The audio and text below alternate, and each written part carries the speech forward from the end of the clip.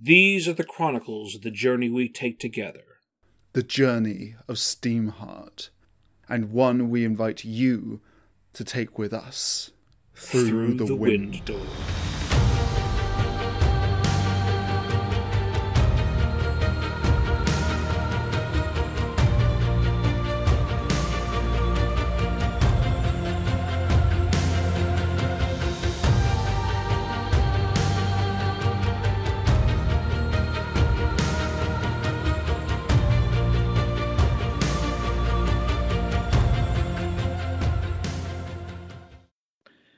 Something that I did not appreciate about this part of the chapter that I sort of was rereading it and re-listening to it and thinking about it in relation to other moments with Harry previously. As we've just been talking about, who she is now is a progression of who she was in Arlington. But there is still a pattern there in terms of, just like a lot of other people, the people in New Century are people that are inclined to desire to be of use. Mm-hmm. And in Harry's case, that's almost the primary motive to how she interacts with the world. It's almost literal to a fault. Does she have a life outside what she is making for other people? She made armor for her father in order to protect him. She made weapons for James and Abigail because Annie expressed a need. She took the designs for her armor and went on to make the Scorpion suit. It's entirely possible she also made Steamheart because she saw Edison and Tesla making their vehicles and wanted to participate by making her own version, saying well, okay, so that one does that and that one does that. I think I can do it better by making the more versatile Steamheart and everything like that. And the reason I bring that up in this moment is because perhaps unlike previously, she gets crestfallen when she's made something and be like, literally, I made this for you, and it isn't accepted. Not as a rejection of her, but merely that, okay, you did an amazing job making this thing. It's not going to work for our purposes. But we are then relieved that Abby is sort of emotionally sensitive to the situation and meets Harry halfway on the armor. Therefore, the smile when Master Yagyu is putting away the Scorpion suit, that's mirrored on our own faces. Because, again, these are going to be our heroes on Team Steam. We want to see them be able to make friends with each other. Yeah. And as we pointed out last time, there is something grounded about introducing us to this whiz-kid techie who is the source of just about everything that every mechanical marvel we can hope to see in New Century. And yet we also see instances where the characters aren't readily taking them up for very understandable and clearly communicated reasons. There's all this new technology, but that doesn't mean that there aren't sort of acclimatizations or that every person in this world is going to be blown away and be immediately champing at the bit at it, because a lot of the time new technology is a bit like that. Some people are not really sure about it, and it does require a bit of increments and things like that. So it makes our hearts pang for Harry, because there's nothing wrong with the principles of the technology that she and the technology is striving for. It's just that in these present iterations, there are design principles that are in conflict with the principles and preferences of our characters. Yeah. And I think this is part of what makes what her arc is clearly shaping up to be all the more important for her. Because if all she is what she makes for others, then Steamheart is an opportunity to discover more about who she is in different situations. Thomas has protected her, understandably, from the outside world, and allowed her to engage with certain parts of it on her terms, but that's sheltering her, and she needs to grow up at a certain point so that she can discover everything that she is, rather than just the stuff that she's most comfortable with. Finally, being done with Chapter 8, the first half of Chapter 9 is an intriguing cocktail of experiences. On one level, we sympathize with Abigail's distaste for the restrictive fashions assigned to women, the impracticality, the objectification, and the fact that this entire exercise feels like it's pandering to men's egos, when all some of them want is to help forge a world where that isn't needful. And yet, as we come to the end of that first scene, one can see a different side of the story as well, when Abigail muses on quote-unquote ruining playtime, where someone might choose to dress up in such a way, and that should be considered equally valid. That being made to use makeup and fancy garments should not be a requirement for society, but there's nothing wrong with indulging if that is one's choice. Choice to wear what one wants is important in many varied situations, whether we're talking about recent issues regarding the right to wear garments important to one's beliefs, like the hijab or other head wrap, or alternatively, also the right to not have to wear them if one desires. The right to wear clothing supposedly coded for another gender, the choice to wear revealing garments and not be assaulted for it, or even the arguments of school uniforms versus not. In this case, one can understand both Annie's desire to wear outfits that accentuate one's femininity, and Abigail finding it degrading to have to wear these garments just to fit in. Both choices are valid, but Abigail has obviously never had to consider this difference of opinion before, which is why there is no one absolutely right side to this altercation. The history lesson in some of the practical insanities of dresses catching fire is certainly as horrifying as it is morbidly interesting, and it does all you could ever need to emphasize the distaste and distrust of these fundamentally unnecessary garments. But in the same way that we talk about Thomas not accounting for every part of the human experience and the necessity for joy and rest, even and especially in times of crisis, Abigail is too preoccupied with the abject ridiculousness of it and the cynical motivations of Truth, who is doing all of it for the political gains that this can make, that she kind of takes for granted and misses the fact that some among their number may very well be happy to have the chance to indulge in this rare occasion. It's comparable to a situation I found myself in and strive to avoid these days, where I disparage a piece of media that, for one reason or another, has the capacity to be easily read as trashy, and in the process potentially upset someone who took a measure of recuperation from that piece of media, because the world is mad and destabilizing, and in the instances where we're in the company of people whose judgment and character we firmly trust, then I, for one, never want to make someone feel bad for taking something of value that helps them get through the day just because that particular thing is completely against my own tastes, or even extending just beyond emotional or motivational recuperation. If it can be a source of something that is really meaningful, then it shouldn't be our purview to push that down just because we feel so strongly against it. Yeah. You bring up the idea of necessity for joy and rest. And even though Truth is specifically trying to get something out of it, as you say, this is a moment not unlike Sarah wanting to partake of dance instruction and everything like that.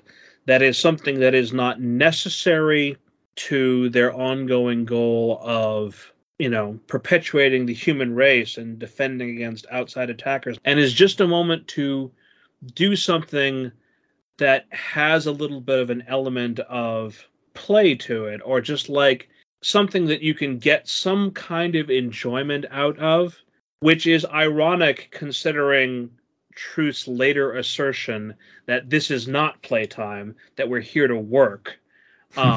It's just that, like, I guess, Truth, you can say whatever you want in terms of all of this, but some of these women might not have worn dresses like these ever in their lives. So the chance to, like, do something different, do something that isn't deadly serious and might actually be pretty, that should be equally valid. If you like Twilight, I mean, there's problematic stuff in Twilight, but there's way worse things to enjoy as being a part of your personal makeup, usually things that are harmful to others. So, or the recent thing that's going on where there are people that be like, oh God, the new Turning Red movie is just so twee. I'm just like, assholes, it's not for you. Okay? That's absolutely it. And like, I was watching Turning Red today, and when people were looking at it and going like, oh God, it feels so like offbeat and like, this looks a bit awkward. It's like, motherfucker, that's kind of the point. Like, these people are delighting in the fact that they can just do this and feel comfortable with other people who can just have expressions of joy. And remember, the film's set in 2002. This is what kids were like back then. Yeah. I know, I was there. So it's one of those things where it simultaneously gets to be for people like now, but it's also an expression of someone and articulating a point in their life where it's like, yeah, I was into this stuff and I loved it, and this is an expression of that love. It's unapologetically that. So when you go, oh man, it's so like unapologetically this, it's like, congratulations, you just missed the point. Yeah. Tirade over. Watch Turning Red if you haven't already. I just fixed that today. It's great. I love it. It's on my list. The problem is that I've been trying to make time to see it with Maureen, and unfortunately we keep on... Maureen will like it. Yes. Maureen. It's about someone finding a internal giant fluffy rage beast inside them. Of course she's going to love it.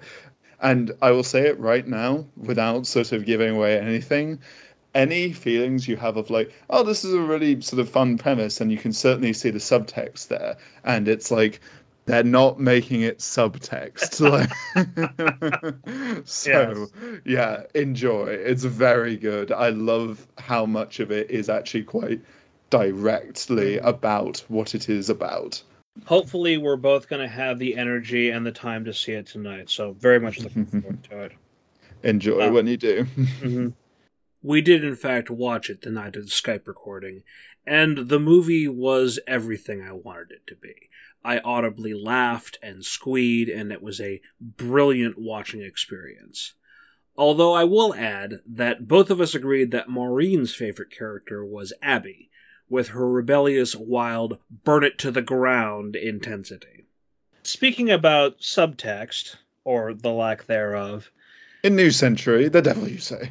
Well, okay. Well, there are things that are subtext and there are things that are text. I would say there's probably a lot more things that are subtext or symbolic in New Century, if only because that's how Alex's work gets as dense as it does, with, like, references or this means that stuff in there that we have covered in great detail in all of the books we have done so far. The introduction of Annie, who is ostensibly going to be the leader of Team Steam, as established back during Chapter 6, wearing this dress that is supposed to be the representation of Columbia, the supposed female embodiment of America, the thing that DC itself is named after, that there are many instances of Columbia being a part of the nomenclature of America, including the film company Columbia. In BioShock Infinite, that's the name of the setting. Yeah, exactly. Well, I mean, that's a modern example of it, but just like when the U.S. was still being founded, there are a number of places that are named with this female symbol of America in mind, basically. I could get out a Wikipedia and go through the whole list. I had to in order to learn more about this mythology. I don't know a whole lot about the modern mythologies of America aside from the political ones. So suffice to say, because especially at this point in time, the modern structure of America was a relatively young country. It meant that there wasn't this centuries upon centuries of mythology and symbology baked into it. So whatever cultural iconography and figures that became part of this newly emergent national iconography, there was a lot of import placed to that, because it's like, look, we have so many of these, we're going to make these really part of like us establishing this is what America is. Yeah. I have complicated feelings about the avatar of Columbia, especially since she is invoked in things like the American Progress painting, Herald the Evil of Manifest Destiny. But at the same time, Columbia was also intrinsic to the creation of the Statue of Liberty, which is an ideal not always lived up to, but certainly worth striving for. And even though the outfit that Truth comes up with sounds incredibly nationalistic and gaudy, I still like the idea that Annie could embody a version of Columbia that is not toxic.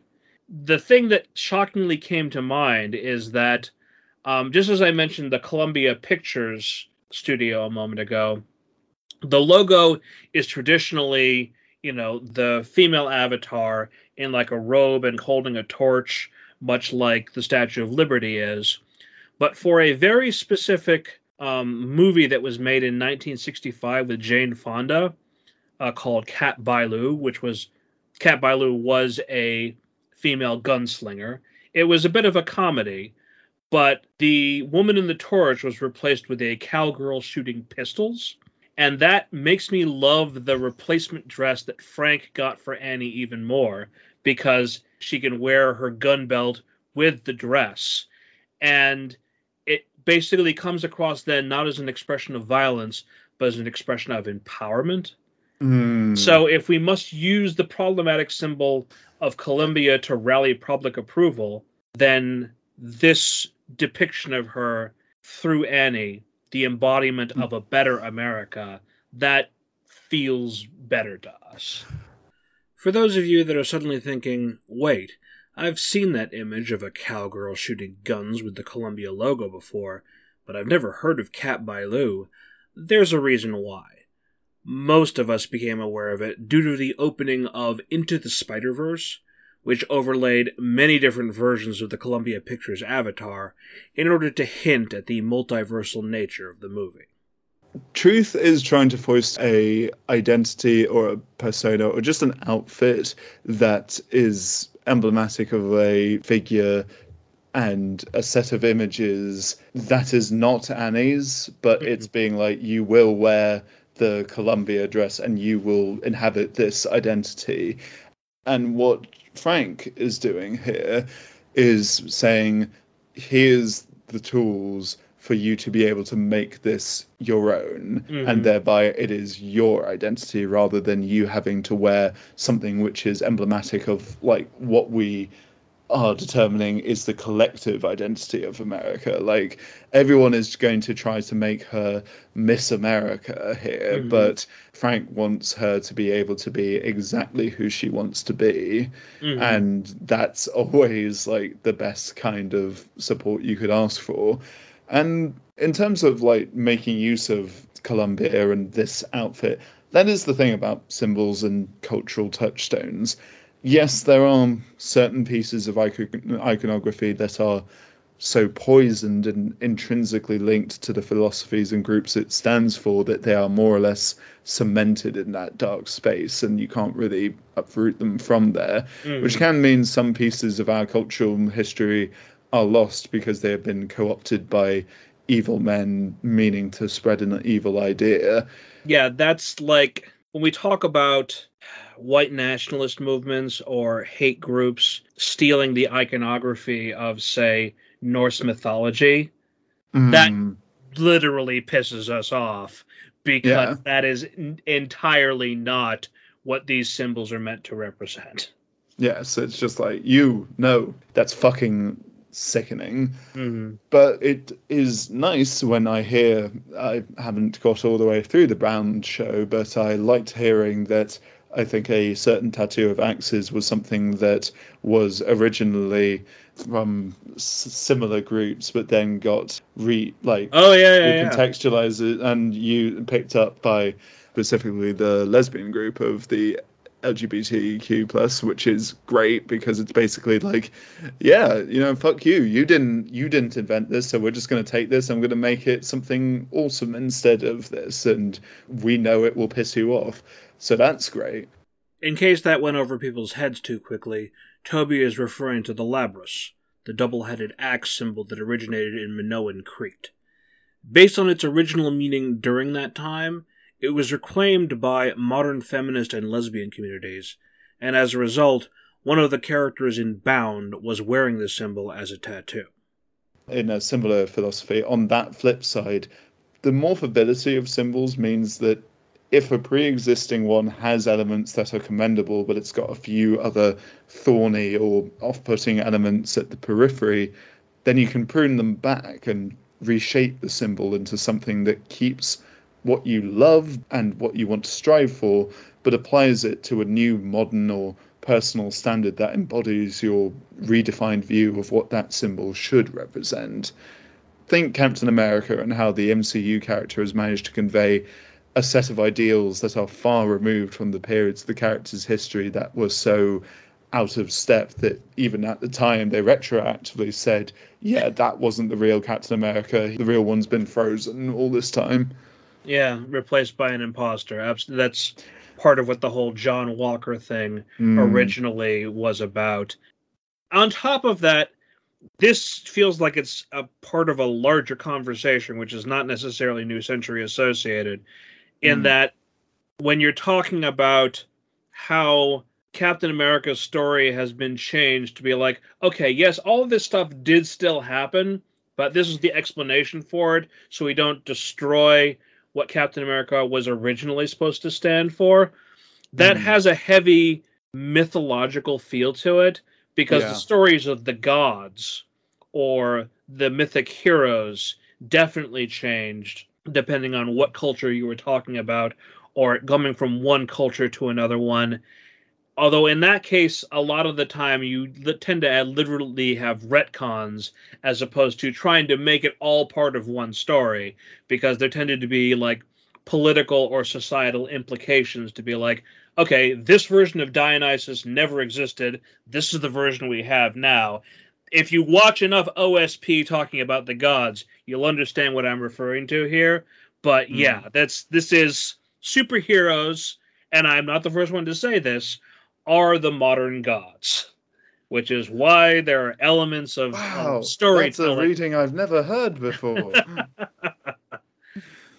Further on the subject of symbolism and on mimetic stuff, at the midpoint of Chapter 9, we are reminded once more of Alex's preferred media being movies, because while it's not in the novel, because it's an audio cue and couldn't really be done very well in the novel, the end of that scene with Frank and Annie uses audio cues that make us, me in particular, but I'm sure that more people recognize it besides me, the iconic necklace scene in Pretty Woman. That's one of those moments in film history that is so mimetic, even people that have never seen the movie are likely familiar with it because it's been referenced in, these are the greatest moments in movies, or, in other people talking about movies and everything like that.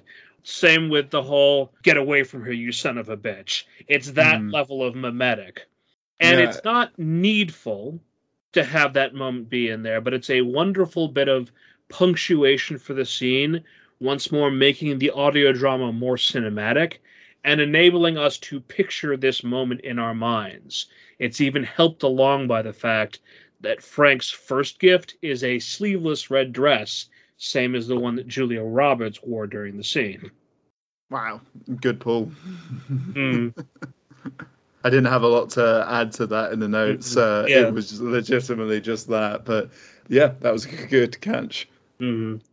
And to a certain extent, I kind of understand why that moment might have been added, because the first scene ended on a kind of sour note. Even though we're on Abigail's side, she ends that moment kind of feeling like, oh, I ruined something here just by being me. And then the scene with Frank and Annie was very heartwarming. But then we have Sarah's part of that chapter, and we feel immensely sad and frustrated as we see the backstory behind the fake armored jacket that Sarah tells us about. It makes clear why she wasn't wearing her armor during the final speech in the Arlington novel. That narrative cannot be changed. Sarah's death has already happened to those of us that experienced that story, and this moment in Steamheart merely offers the explanation for why Truth was like, she's not wearing her armor. But as Sarah does that internal monologue, as she considers her options, we see her logic as to why she made the choice now as opposed to later, but it frustrates us because she actually would have been safer going without her armor at the ball, as Abigail herself alludes to during the later chapter of the April Ball. She's like, why are you wearing your armor here? You're more likely to be poisoned at a party than you are to be shot. Part of it is that even Thomas's paranoia isn't the definitive, he feels that he is the definitive voice on guiding America, and so much of his identity is in anticipating the worst. But we are now in a position where we're starting to question Thomas's judgments a lot more. So now even here we have Abigail pointing out, well, logically the better thing here would be to poison you rather than that. So it's just little things that are shaking the sort of ironclad foundation we have of Thomas being someone who has all of the potential pathways considered. But that's part of the reason why wearing the jacket isn't necessarily about expecting someone to pull out a gun at the April Ball or at any time.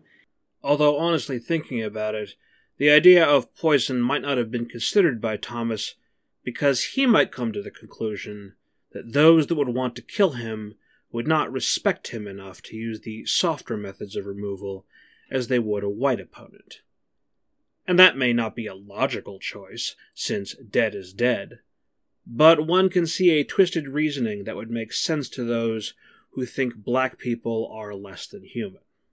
That's part of the reason why Sarah's explanation kind of makes sense for the moment, because she's saying that wearing the jacket is symbolically saying, I do not trust you. Yeah. That feels unintrinsic to her character, which is why her choice in this moment, we understand it. It is thematically satisfying. Regardless of the fact that we know this moment is a setup for tragedy, it shows us the very foundation of Hamartia, that Sarah died as a result of being true to herself. And though we want to see the foundation of being true to oneself being the thing that leads to victory, like for Annie or Miguel, we have to admit that sometimes the world pushes back against people that are too empathetic. And the phrase, no good deed goes unpunished, is not necessarily a caution against thinking the best of people, but rather a caution that even things done for the best of reasons sometimes have unfortunate consequences, that you will not always be rewarded for having done what you feel is the right thing.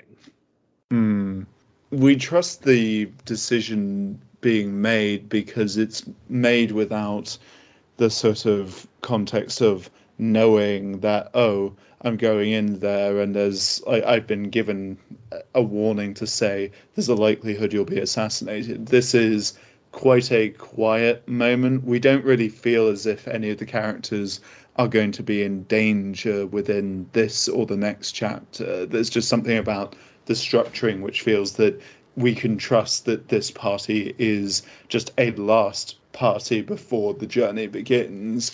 So with Sarah sitting here in her room a good amount of time before her assassination, it feels like the quietest and safest and most personal situation she could be in to make this decision and to think it through. So when she makes this decision, we can trust that this is probably the decision she would make at any point, that she really is, like, she gives herself the time to fully consider it, and she makes that choice regardless. And it's a moment suspended in time that makes us mourn for her all over again. She's in this room, she has that safety, the atmosphere and the music makes this a safe haven, even if it's only for a sadly temporary duration. And she considers the multiple paths forward, while the anticipation of her own death is something, like, it's thought about in an abstract sense. She isn't thinking about the specifics of, as you say, what happens if someone pulls a gun, because that's the point. She doesn't want to be the Arlington who anticipates and prepares for the worst in people, which means she's not thinking about the armor and the jacket in the sense of the practical concern of someone wishing to kill her. We are seeing her headspace is considering the empathetic side of it before the practical concern of safety. It becomes a moment where she is considering her ultimate fate then, even if it doesn't feel apparent to her in the moment. It infuses the rest of the time at the party with a sense of sad, fleeting resplendence and rest, because we know for a fact that trouble is on the horizon and that none of these people are safe, even if they can manage to feel safe on an occasion such as this. Yeah, I don't have much to add beyond that. It is a character moment for Sarah. It's one of the few character moments that are left for her. So we just sort of have to sit with that and find a way to come to some acceptance of what has already happened to us in a certain sense, because we have lived through her death in the pages of Arlington. And this is just a form of closure, I guess, to her ultimate fate. Because we're doing a form of time travel, it's like we are the silent time traveler who is standing in that room having to see this, and you see the pathways there. She is even saying, even though it's just about this one night, it's about all other nights, all other public appearances, when she says, I see a range of 3 pathways available to me. And we're saying to ourselves, like, yes, no, like, think about this, really think about it. And we hear it and we're powerless to change it, even though we know what the domino effect of that choice will be and its final destination. Wait, so are you saying that I'm Uatu and I need to shave my head because I'm the Watcher? Maybe. No, okay. I do need to get a haircut, but that is neither here nor there. We're getting close to the end. Let's make a break for it. Final chapter. All right, let's do this. So, can we get all the talking points done in one session? Maybe, if I can shut up long enough. Well, we'll see. I'll try to be as concise as possible. We are introduced to one of the final members of Team Steam, Raven. Like Jeremy, he only got a little bit of characterization in Arlington, which makes him prime fodder for learning more about him in the more intimate environs of an epic journey. Development. Yes, exactly. But his introduction here also shows us what kind of narrative voice he is going to be adding to storytelling of Steamheart. Look, in Steamheart, you're only as good as your narrative style in terms of hey, are you a main character? Yes. All right. What can you bring to the table? I narrate like this. Okay, you're in. Honestly, I feel like at some point we should talk a little bit more about that, seeing as we have already discussed the differences in how Hrao and Miguel experience the world. But like in terms of James, he is very detail oriented, and Abigail is very emotions oriented, and Raven writes everything like he's writing for an article, even if at a later point in the story he's literally writing something down that he says, I am not going to publish this, but he still writes even his own personal thoughts or experiences like he would be writing an article. And that shows in his narrative voice. It tells us more about his personality, which we've only seen a little bit of at this point. Jeremy and James bring curious minds to the journey, one of them being the optimist and one being the practical person. Annie and Abigail are doers, people that want to enact change, but one of them is a rebel and one of them is the loyal soldier. Harry is the most internal, and based on what we know of her, her narrative voice is about wanting to finally experience the world. Like, she's going to be going back inside herself as she interacts with Steamheart and other stuff along the way, in terms of like, what can she do, what can she build to help resolve the situation. But she also clearly wants to go out into the world, and even had to fight with Thomas to a certain extent in order to achieve that, because it's not just about wanting to stay and take care of Steamheart anymore, which she would have to go on the road to do anyway. She's not going to let Steamheart go without her at this point. This actually dovetails with her personality to be like, okay, if you're going to send Steamheart out there, it's not just that I'm the best driver. I have to take care of my girl. And I want to go see the world. You know, I'm going on an adventure, as Bilbo might say. Absolutely. Sorry, I got off on a little bit of a tangent there. That's quite all right. Frank is the supportive voice to everyone else's goals. And as we got into discussing a lot last time, Miguel is the outsider, returning to the world he came from to resolve his own past before finding his future. Raven is also an outsider, but of a different kind.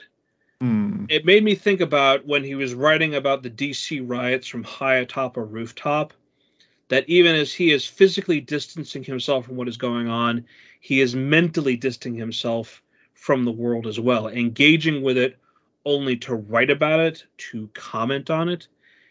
And the very end of this chapter specifically talks about how he is writing a book about the last days of mankind. If Jeremy is the curious optimist, then Raven is the curious pessimist.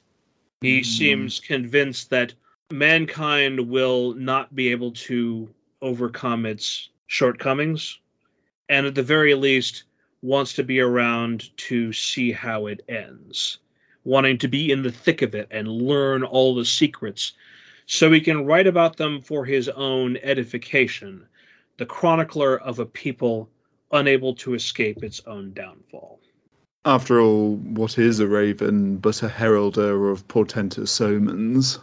Well, it's also a bit of a mangy bird, which fits our journalist quite well. And yet, I will add that while Raven is likely prepared for the worst in any situation, I read somewhere that cynics on some level very much want to be proven wrong. Raven felt sure that Thomas would disappear him, and was shocked when Thomas instead wanted to work with him. While we'll get more into Raven's characterization and motivations as the story develops, Raven's very own actions suggest that he writes because he wants to encourage thought, to potentially encourage change. It may well be what he hopes for behind his gruff front, that he sees the Steamheart expedition as the germ of something that could, in fact, help save humanity. but to protect himself he expects the worst, because to hope is to make himself vulnerable, and he likely doesn't want to do that. Raven's practical contributions to the mission are as a chronicler, and it seems he chooses to place himself at enough of a distance to get the perspective he needs on what he writes about, but he literally gets a bird's eye view. I may have made that comment in Arlington when he is writing at a distance, but yeah. As we saw when Thomas brought him to a quiet room to interview him, we see that Raven is not afraid to still do his job or stand by what he writes when he's brought right up next to the subject of his writing, when he is on the forefront. On an emotional level, his presence is like he's another people person. All people are people. Just some aren't personable persons. Not in necessarily in a way where he's able to charm someone or connect with them like Annie or Abigail might, but in a way where he's able to discern people's qualities and gain a keen insight. Essentially, we're going to need him there to cut through things and say the truth of what he sees and assesses about people. Just like when he says that Abigail was scared shitless but hides it well. I think it can be oddly reassuring when someone dispels any projected airs of assurance, because if they're not doing so in a way that seems like they could be a threat. Like, say, Seth does in every encounter thus far with humanity. Raven, for all his jackassness, he never seems like he's anything more dangerous than a bit of an asshole. Then you can let down your guard when you're around someone like that, because he'll cut through it, but he won't necessarily judge you like too severely. In this case, he says this to Abigail, but he's not like sort of condemning her for it. It's just like, no, I see you, you're this. Like, and because Abigail has been dealing with so many people at this party who are putting on airs and presenting like an insincere front, and she's been critical of it herself, someone who says, yes, I know exactly what you're feeling, and when she says, I'm pleased to meet you, he's, yes, how do you do, and all that, like those niceties and crap, like he is just as tired of it. And I think that that's kind of what Abigail needs at this particular moment. What I think Raven does here is he lets down his guard, and yes, contrary to what Thomas says, sometimes letting down your guard is good for the soul, because when Abigail was talking about what her issues were with the scorpion suit, she mentions, oh, I could never let your guard in this. And he's like, why the fuck would you want to let down your guard? What's the point of that? And here we see what the reason for that is. Yeah, that's a moment that I didn't think to comment on back in Chapter 8, partly because we had already talked about so many different elements. So many of others, Chapter 8. But that moment is a reflection of the energy that Abigail wants to bring to interacting with the world, particularly on the basis of her changed opinion about how to resolve conflict. I can imagine that there was a point in Abigail where she would have been absolutely fine with wearing that armor, because she would have seen every situation as something to be resolved at the point of a gun if things went south. That's a shocking sudden synchronicity in terms of the reason why Abigail doesn't want to wear the scorpion suit and the reason why Sarah doesn't want to wear the armored jacket.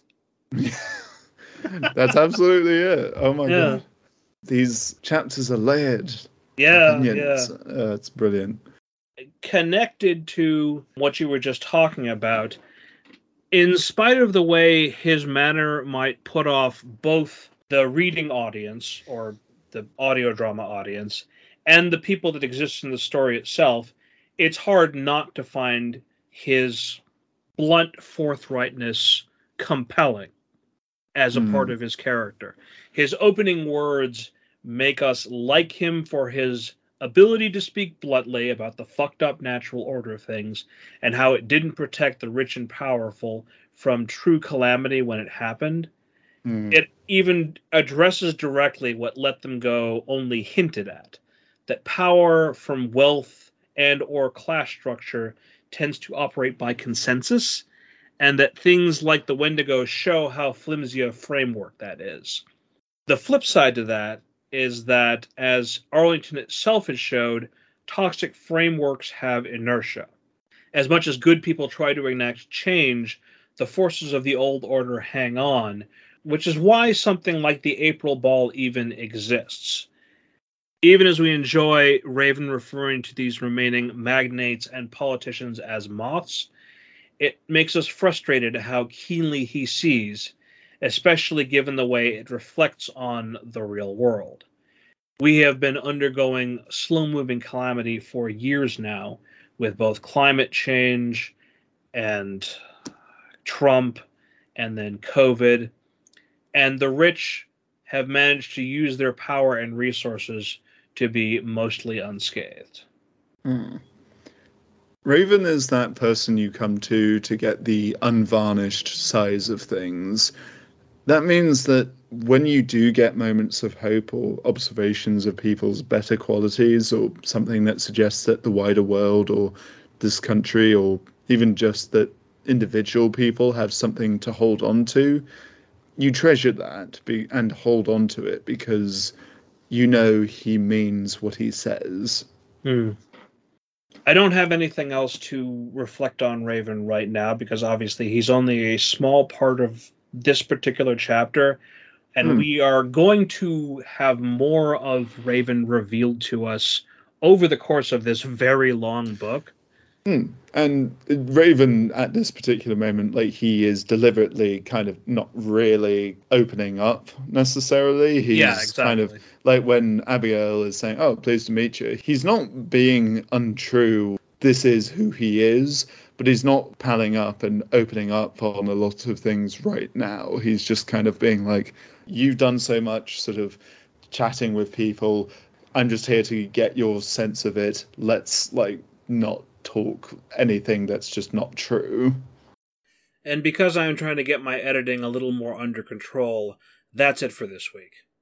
Next week will be a little on the short side, because I was trying to make this last due to being behind on writing outlines, but since we were running out of time during the initial Skype session, I'll also splice in some of the topics we cut for time. Tune in next week for the rest of our thoughts on Chapter 10, on another trip through the Wind Door.